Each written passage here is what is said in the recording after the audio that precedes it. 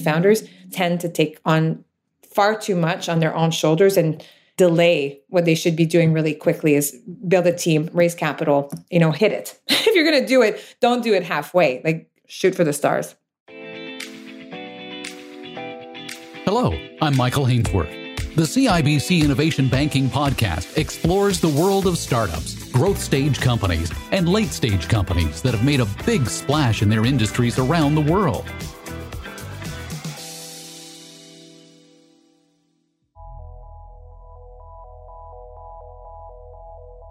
Stephany Lapierre knows data is more than just the new oil. It's beyond a fuel for growth, it's the cause of it. As the founder and CEO of Tealbook, Lapierre has managed to raise more than $73 million, and much of it during a pandemic. Just as COVID-19 was breaking down supply chains, Tealbook was building up its ability to connect buyers with suppliers in a whole new way, using artificial intelligence machine learning algorithms and a will to win. But how did Tealbook accelerate its fundraising while pivoting to tackle the greatest health crisis in 100 years? To understand that, I first needed to understand how the company and Lapierre work. So I asked Stephany to explain the business like she would have to her parents. So our customers are enterprises, typically that have thousands or 10,000s or hundreds of thousands of relationship with suppliers. These are companies that would sell products and services and are really essential, right, for an organization to operate. And the challenge is that there's a lot of information about these suppliers that need to be collected and maintained and gathered for various reasons. A lot is compliance related or just even understanding who you do business with so that you can leverage them more effectively. And traditionally, the information about those suppliers have been collected through really manual efforts and a lot of implementations of software that have a portal that allows the suppliers to put in information in a portal. And the complexity of those enterprises is that there's more and more software collecting various portion of information on these suppliers. But now imagine, right? You've got tens or hundreds of thousands of suppliers operating globally. You've got multiple requirements across all of these providers and multiple software that are collecting different information. And the world is changing so fast that companies are looking for an easier way to access all of the information about the suppliers that they do business with. And so our technology has leveraged the fact that there's now web, right? And there's technologies like natural language processing, there's machine learning, there's cloud technologies that allow us to go out and find information on every B2B supplier, all of these suppliers in the world, in the millions, and we're able to feed that information to the enterprise so that they have instant visibility and better data across 100% of the suppliers that they do business with. And because we collect so much information across so many different data sources, it also allows them to expand to know other suppliers that are most similar that they should be potentially considering or be aware of. And that could be for different initiatives. It could be because they're looking to enter new countries. Maybe they're relocating their supply chain from Asia to North America. Maybe they're looking to introduce competition to drive better pricing so that they can achieve better savings. They may be looking for companies that are sustainable or small or diverse. And so there's a lot of different needs for this data. And today, no one has had the opportunity to use technology the way we are to be able to collect this information and feed it at a speed, at a scale, and with the mechanism to make that data better over time. So our data over time becomes more insightful, becomes more predictive. So it really creates the intelligence of the enterprise to leverage, these thousands and thousands of relationships globally to operate better. Now, what was it that led you to create Tealbook then in the first place? I can't imagine any teenager wakes up one morning and decides in the future they're going to create technology that gives a consolidated, enhanced view on data. I think it came down to, in my nature, I always want to fix things. I'm always looking at opportunities to improve. And so maybe I should have been an engineer or but I'm always looking for fixing things. I'm definitely an entrepreneur at heart. I've always been, and I've always known I would be an entrepreneur. And I started a consulting business 15 years ago. And that consulting business put me in the forefront of the problem. Initially, that company was focused on helping large organizations improve access to innovation through suppliers, to then start building what was called strategic sourcing, which was adding more strategic value to the procurement process. And then a lot of my clients start engaging my consulting firm, where companies were raising a lot of money and they needed to spend really fast to scale the entire infrastructure, typically to launch a first commercial product. And so procurement was not so much about savings, it was about speed, about access to innovation, enablement of people, transparency for finance to know that they're spending their money really fast, but also really intelligently with the right suppliers and leveraging the right relationship without putting the organization at risk. So that's what put me in the forefront of the problem, because no matter if I was working with large organizations that were more quote unquote sophisticated, to these small companies where we had a clean slate of building something that was truly strategic and valuable to the organization, we kept running into the same problem. And I saw this as not being a people problem or even a process. A lot of time it's over-processed, or even a software problem, because there's so many software and the software are good. It's not the issue, but I saw it as a data problem. If we don't have the opportunity to collect information faster and connect the dots really quickly so that the organization has a full picture of the information that they need, we can actually create agility and we can create transparency and speed and then help the organization achieve its corporate objectives much, much faster. But the complexity of what I saw is that the architecture that existed was full of friction, a lot of duplication, a lot of manual effort, a lot of lack of good information didn't allow you to build a sound strategy. It didn't allow people to execute fast enough. It didn't enable this procurement, this buy-side function to add more strategic value to the organization. So often seen sort of more like a bottleneck and a process that people had to go through that they didn't particularly like. Because at the end of the day, the employees want to get their job done as fast as possible, get to the outcome with the best possible partners. And if there's a lot of friction in that process, it can be frustrating and frankly, will delay revenue. It could increase risk to the organization and things like that. You've said that you've always been an entrepreneur. The entrepreneurs I speak to always seem to say that. Why is it that you think you've always been an entrepreneur? What was it that made you who you are? First, I think I come from a family of entrepreneurs. So I grew up seeing my grandmother take over Pepsi when my grandfather passed away, and she was fairly young. She had 3 kids, decided that she was going to run the business. And so that was pretty inspiring as a young girl to see my grandmother taking on, the bottling and distribution of Pepsi in Quebec. And my mother, on the other side, is also very entrepreneurial, always have owned businesses, reinvented herself so many times, and has always sort of been in control of her own faith. And then I look at all my friends from high school. I'm from Quebec, and there's a lot of entrepreneurial people. And just by nature, I think all of my friends became entrepreneurs. Even if they're lawyers, they have their own law firm. If they're a real estate agent, they are basically running their own businesses. A lot of people came from entrepreneurial backgrounds. So I think for me, it was a way of life. I want to have more control over my future. So from a very young age, I knew I wanted to have a business. I didn't know what that was going to look like, but I knew that was going to be my path. And when I was 18, I started a business with 2 guys in Quebec, and we bought a book of talent, artists, and we started doing corporate events for companies. And so that was my first opportunity to really build something of my own. I ended up selling that company and then ended up going to teach skiing, went to university, hoping to find my partners at university. I think I was always looking for what's going to be that idea. Who am I going to build a business with? But in any opportunity that I've had, I've always looked at a way to spin that into a business.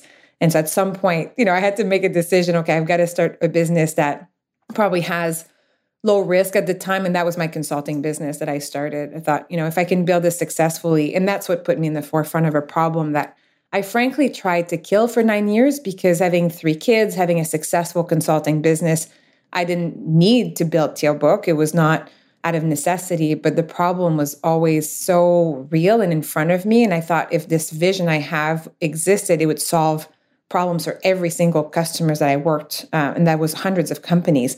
And so nobody was looking at the problem that way. Everybody was trying to solve it through software and through portal solutions.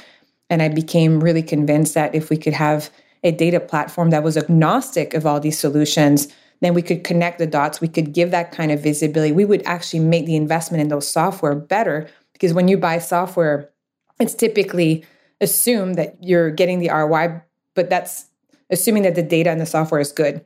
If the software and the data is not good, you're going to have subpar outcomes. And so if we can make that investment, even better, then we can actually change the architecture of the future. And that felt really exciting. And so, that's what drove me. But I do think it's part of your DNA, the risk tolerance, the resiliency, the passion for solving a problem has to be so real, because it's hard. This journey is really, really hard. And if you don't fundamentally believe in what you're building, it would be very easy to be discouraged or give up.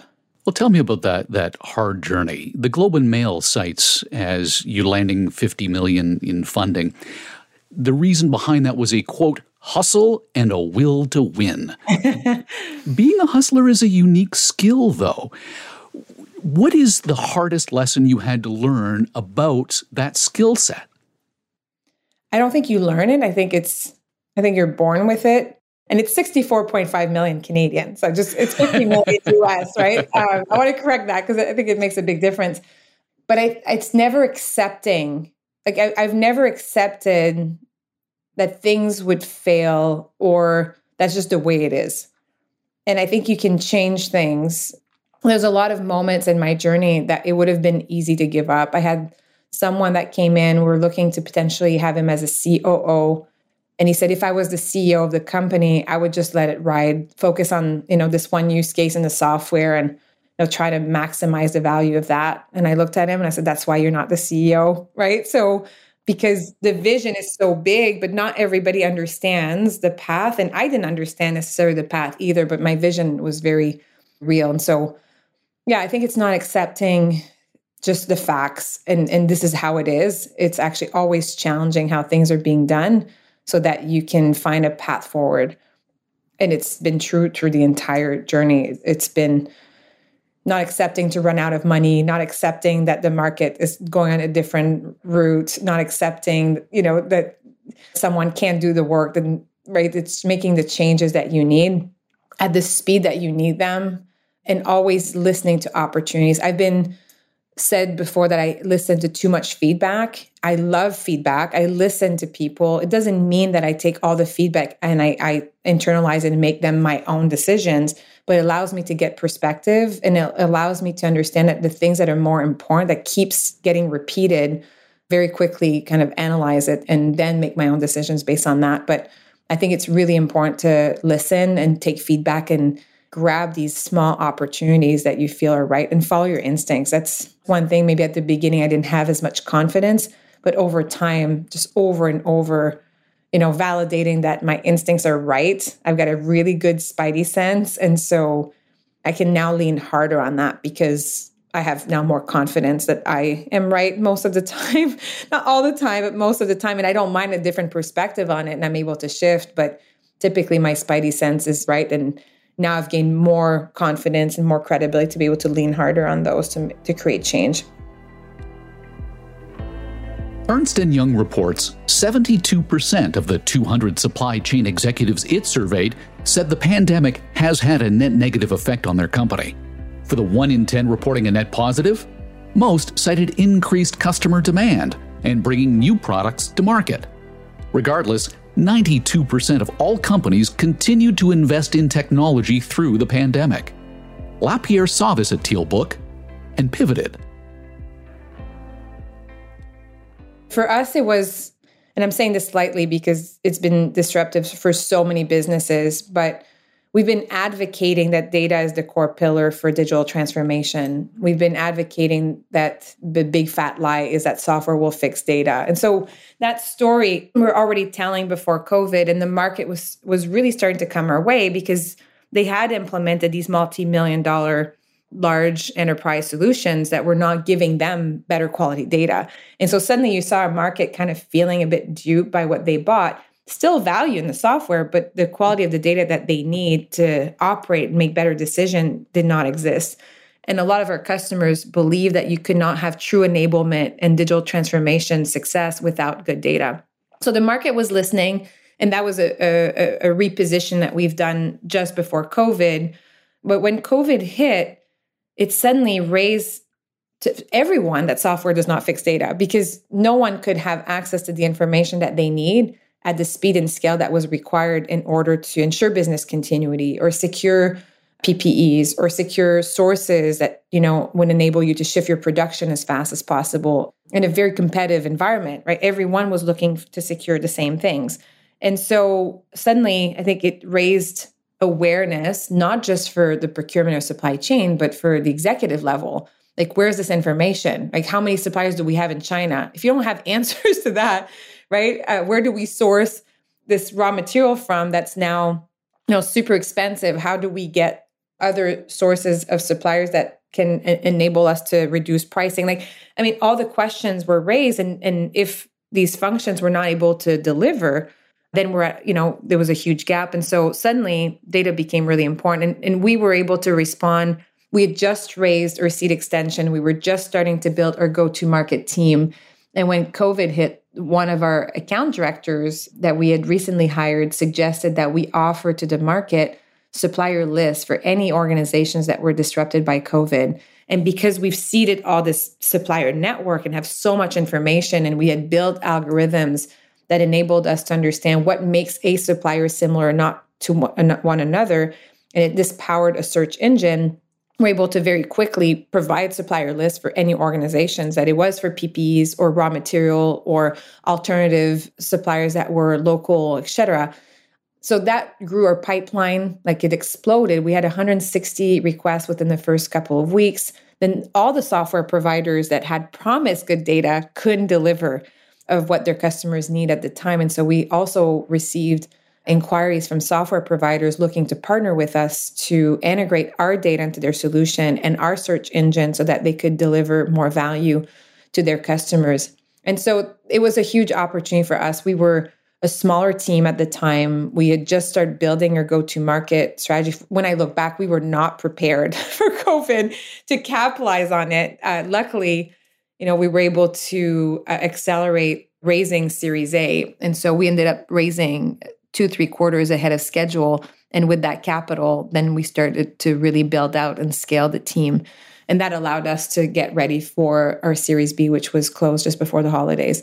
And so again, it's about these opportunities. Like, you can choose to, and we've seen so much resiliency within COVID of businesses who could have given up, right? But they completely pivot their business to capitalize and to make sure that they survive. And some have actually done incredibly well because of that in environments that you would have not expected. And so that to me is entrepreneurship. Like, do you have the resiliency? Do you have the capacity of grabbing these opportunities or these challenges and turn them into opportunities, not just to survive, but to actually, build a better business potentially and be more competitive and sustainable.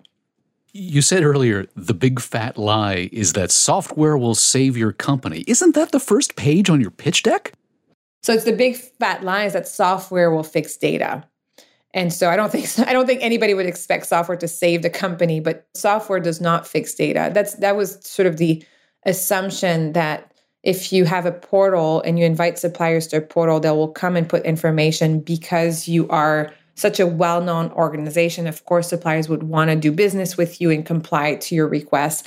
But what ends up happening is that if you're an organization that has maybe 15 software, maybe 25, maybe 150 that touches the buy side, that means that for each of those software, you need suppliers to come to a portal to put information, and they just don't do it. Because on the supplier side, you end up having multiple systems across all of your customers. It's so time consuming. You will go to get paid. You'll put your banking information and you'll put limited amount of information, but you're only going to go back when it's need to be updated. Again, driven by wanting to get paid. There's nothing else really that will motivate a supplier to go and update information across 400 or 500 different portals. It's just not sustainable. And especially if you're a small, mid-sized company that's have limited resources, it's not where you're going to focus your resources.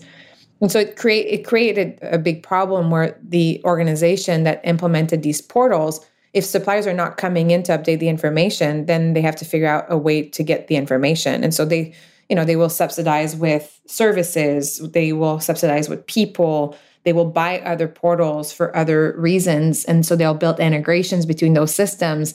And it's always done with software that has subpar data. So typically what I would say to one of our customers or a prospect is, even if you could connect all these software to each other in a really easy way through middleware, you're assuming that the data in those software is good. And there's not enough machine learning AI you can throw on top of that to make it amazing. You may find some insight, but it won't be incredibly insightful.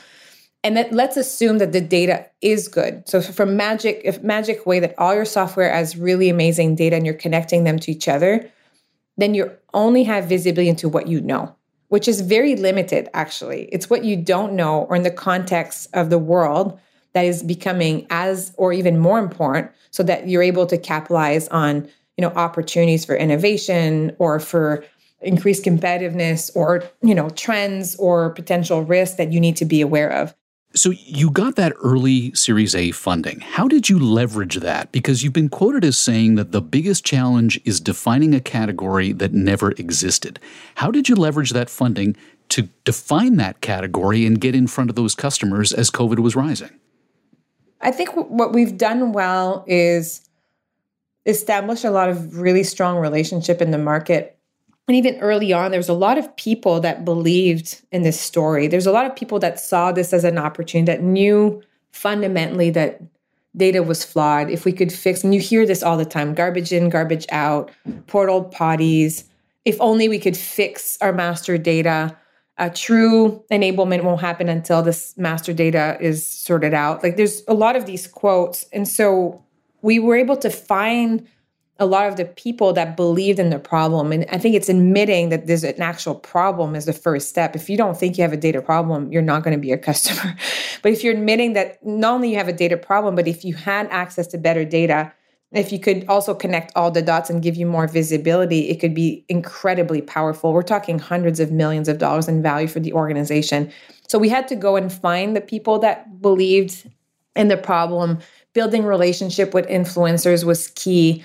And really advocating for this path forward. And so a lot of content, if you follow me on LinkedIn, I've been writing on data and supply chain and procurement for quite a few years. That was one of the first advice I got as an entrepreneur. As a friend of mine in PR, she's like, just start writing.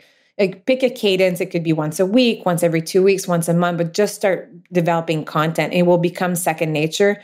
As a French Canadian person, English is my second language. That seemed really daunting. But as soon as I started getting inspiration. And at the time when we used to fly a lot, that's what I would do. I would sit on the tarmac and have my phone and start writing content. It could be inspired by a conversation I had or something that's happening in the market or something that I read. But it was always about producing content that enabled myself to be positioned as a thought leader in this space and then start positioning the company as the next generation, right? And last year, Kearney published this ecographic of all the sort of the future ecosystem of the e-procurement world.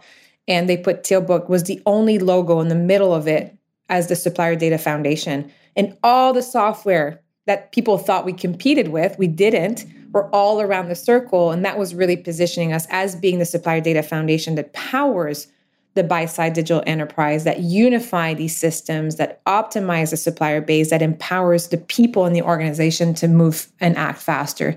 And so not just a one thing, many, many things, but I think putting a lot of feeders in the market and building relationship early on has paid off, because our space, they won't spend money on companies that are at risk. Like they will love the idea. They'll want to pilot something, but making a commitment to a new organization, like you need to check all of the boxes, especially the size of customers that we have, which are Fortune 500 companies, from a security, from a credibility, from like the data governance. Like we had to be SOC 2 certified. We have to be GDPR certified. Like we have to meet all these InfoSec requirements. And from a credibility and a branding perspective, that was equally important.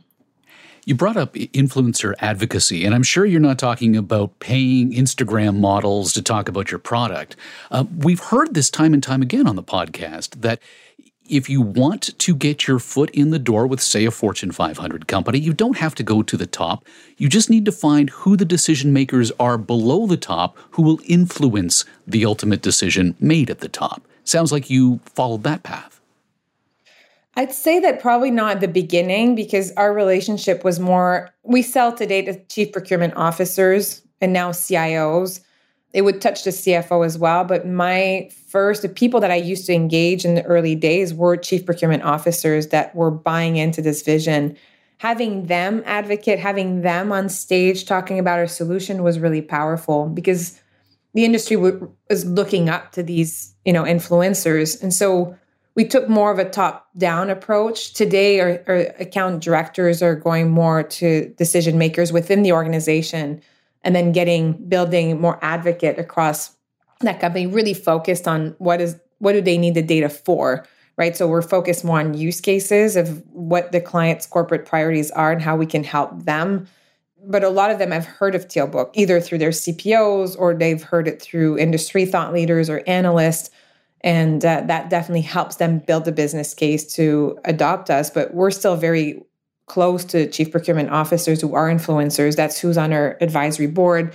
We're starting to do sub-advisory board across VPs and chief procurement officers of our customers by industry, because we need them to guide us on what are their corporate priorities? What are they looking to achieve? What are the challenges? So that we're always staying on top of what's happening and ensuring that the money that we're spending is going to be invested in the places where we can add the most value to our clients, right? And so, again, it's both. But when you're starting a business, you have to find the people that are going to be the key influencers, in my view, and build relationship and listen and get them involved in your development process.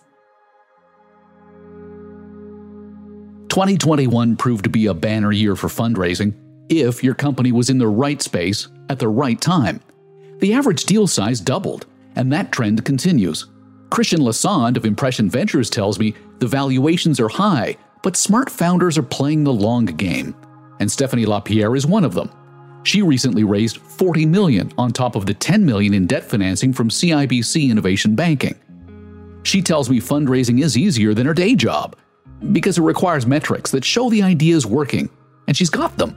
She's got a triple threat: fast growth, talent retention, and a multi-billion-dollar opportunity in a market that hasn't been disrupted until she came along. At the beginning, it was really, really hard because I never raised capital before, and I was not someone who had built a company and had credibility in our community. And so I had no technology background, and I didn't have a team. So in the early days, it was really, really hard. I had landed some really big customers, and even that did not give me enough to easily raise capital. And to me, it was like, what do they need? What else do they need than landing these 6 customers? One was a $60 billion market cap client, right? And super invested in our success.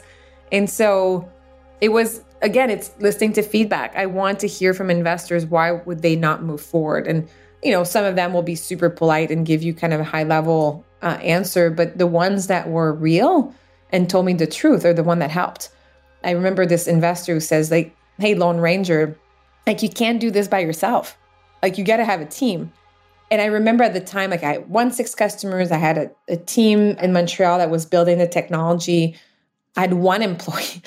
And I felt really defeated because I was like, I need the money to be able to hire the CTO and the commercial person in-house and build my team there, and then bring one of the other feedback is because we were outsourcing the technology, we're not really creating value. So it was really important that we own and build the technology in-house. We're talking very, very early days of Tealbook.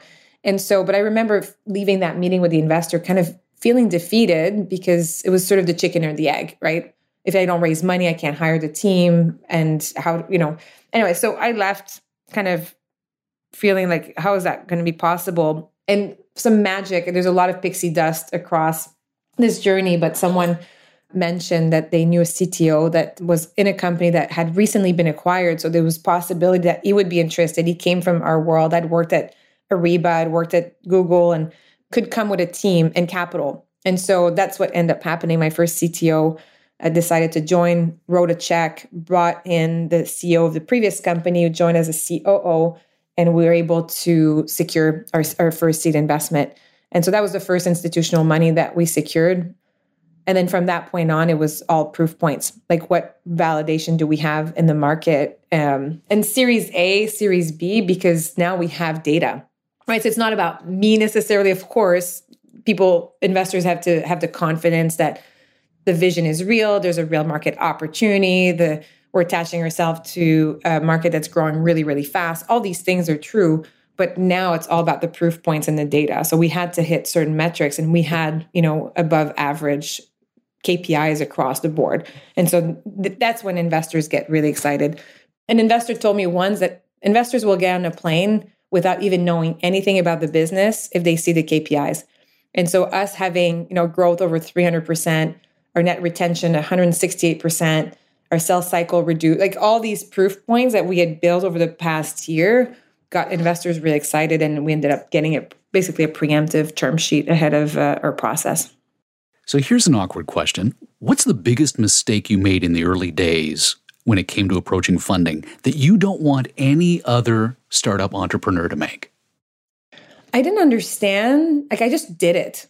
And so part of my strength is I do it, but I've wasted a lot of time meeting investors that were at the wrong stage, that didn't have a fund at the right life cycle, didn't have a thesis in my space. And so I learned a lot from it, but I could have saved hundreds of hours of my time and their time by focusing on investors that were appropriate for my space, at the right stage, with the right fund, that could add value to my business, that would understand my business and what I'm trying to achieve.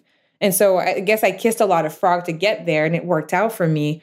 But if you can be a bit more strategic about who you go after, learn the landscape, know the funds, know their thesis, trying to find analogy of investment that they would have made so that you can make reference to some of those investments. Because if they can see parallel, and then look from their eyes, what do you not have today? Like from a risk profile. For me, it was that I was a woman. I don't think it's about the gender. I think a lot of women will tend to carry a lot more risk on their shoulders and won't build a team fast enough or raise capital fast enough. And so suddenly, you're going to put a few $1 million in an individual who's potentially high risk. I've got 3 kids. Like, what if one of my kids gets sick? What does she have that she can actually take my millions of dollars and multiply that 10 times or more? And so I looked from their lens and saw, okay, I need to de-risk myself. And that was building the team, bring the technology in-house, right? Bringing advisors, all of that network that I've surrounded myself was to de-risk the fact that the company did not just rely on me, and I had complemented my skill set so that we could actually execute. Because if there's 4 women coming to pitch me on investing in them and they have a solid idea, even if it's all not figured out, but they all have complementary skill set, they're all super excited and motivated, and I can see that there's a path for them to be successful, that gives me a lot of confidence. But I think the gender thing often is, again, and I mentor a lot of women founders, they just tend to take on far too much on their own shoulders and delay what they should be doing really quickly, is build a team, raise capital, hit it. If you're going to do it, don't do it halfway, like shoot for the stars. On the topic of capital, you pivoted from venture capital and shaving off pieces of the company in exchange for funds to debt financing. At what point do you pivot from VC to debt? So we always have taken debt as part of our rounds. It's a nice sort of added cushion in case things don't necessarily go as planned. Because it may be that if you're building a product, you may have a lot of assumption of how things are going to go, and it may not go exactly the way you thought of. And if you need a bit more time to validate so that you can have the right proof points to go back to investing, you may want to have that cushion. You don't want to use debt financing as a way to kind of, get you out of a bad situation. You really want to have it as a way to increase the value of the organization if needed, if you need a little bit more time. That's always how I saw it. So in the first seed extension, we ended up taking debt financing, building the relationship with the banks. On Series A, we took a little bit more. And so by the time we raised Series B, like we were able to leverage the fact that we have now built relationship. We have been fiscally responsible. We are showing some really strong proof points, and having the right VCs also helped, right? Bridge that relationship with the banks. But I just think it's a really good opportunity when you have money in the bank. It just gives you, in case you need that extra cushion, it's there. It's hard to get that financing later on. Since in 2021, you saw your growth triple while expanding into new sectors like tech, real estate, consumer packaged goods, how do you maintain such a breakneck growth while maintaining your existing customer base? How do you keep your eye on the ball? Our data is quite industry agnostic, and the use cases are very similar. And so for us, it doesn't really matter which industry or sector we go into. There's virality within a sector, and the data becomes more interesting over time as we kind of have overlap of suppliers having multiple customers. We don't share that data with clients, but our profile become more insightful. The relevance score becomes better. We have insights and benchmark that we can start extracting. But we can land in new customers in mining or retail or technology, and we can turn the light on to their data right away. And so if our clients are looking, for example, how many of their suppliers are small and diverse, that means they're certified, women-owned, veteran-owned, African-American-owned, et cetera. If they have a certification, today our clients would have to collect this through a portal and then validate the data with their master data. It's quite a manual process, and not all suppliers will do it. With Tealbook, once you activate your master data, we'll give a company as large as a Fortune 100 companies who have hundreds of thousands of suppliers, a really accurate report on who they do business with that's small and diverse, looking at 100% of their suppliers. So typically the uplift is 20 to 300% more diverse spend. Then we can start looking at suppliers that are potentially small and diverse. So the use case, the drivers for the use case are different. If I'm in higher education, I get funding, federal funding based on that data.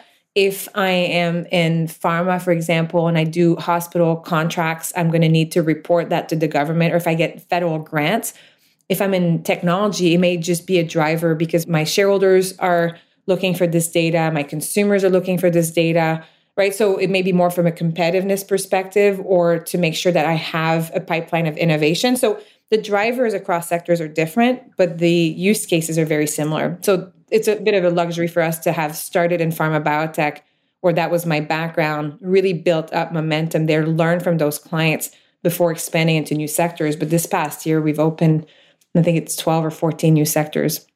Right. But the problem, of course, is that when you go from the startup stage into that growth stage, the risk is stumbling as you accelerate your growth. That happens with many startups as they try to shift from one speed to the next gear up, as it were. How do you avoid that stumble? Hire really, really smart people, build technology that scale. And so not get caught into customization and high service type of businesses. I mean, it works for some businesses. For us, it was really important to understand what we're building, what was repeatable and scalable. And last year when we raised Series A, once we got that capital, there's three things that were really important to our business. Could we continue this velocity of the market coming our way and looking for the solution and capitalize on that? Could we build to scale? I hired in Q1 7 new executives that had startup growth experience across all of the functions so that we brought people that knew what they were doing and could hit the ground running. And then the other piece is, could we build predictability? Could we become predictable in our business? If we can build predictability, not only it allows us to operate effectively, but also gives confidence to our team of where we can spend money and get the best outcome. It also gives confidence to the investment community. If we're going to say we're going to hit X revenue by next year, we get credit, right? In their valuation, they're not looking at the ARR of today. They're looking at, next year's ARR, and they're counting that in our valuation, and we better deliver. And so the more predictability you show quarter over quarter, the more confidence investors are going to give you credit for that forward. And that's the same if we, decide to go public, the public market. We don't necessarily need to get to 100 million ARR, but if we show that quarter over quarter we were predictable and we came within a certain percentage of our forecast, it's much easier to go to the public market and say, hey, we know we're going to achieve 100 million ARR by 2026. Oh, this sounds like we've got an opportunity for part 2 of this conversation. When, not if, you IPO. Yes. Stephany, thank you so much for your time and insight. This has been great. Thank you for having me. The years ahead are looking bright for Tealbook, thanks to a steady hand on the tiller and that will to win. By building a relationship on the debt side of her financing early, it's added credibility to the books at Tealbook and gives the company extra runway to meet its KPIs. Continuing to provide the transparency investors and customers demand will be key, as will maintaining that influencer advocacy. After all, the best salespeople for your product are its customers. I'm Michael Hainsworth. Thanks for listening.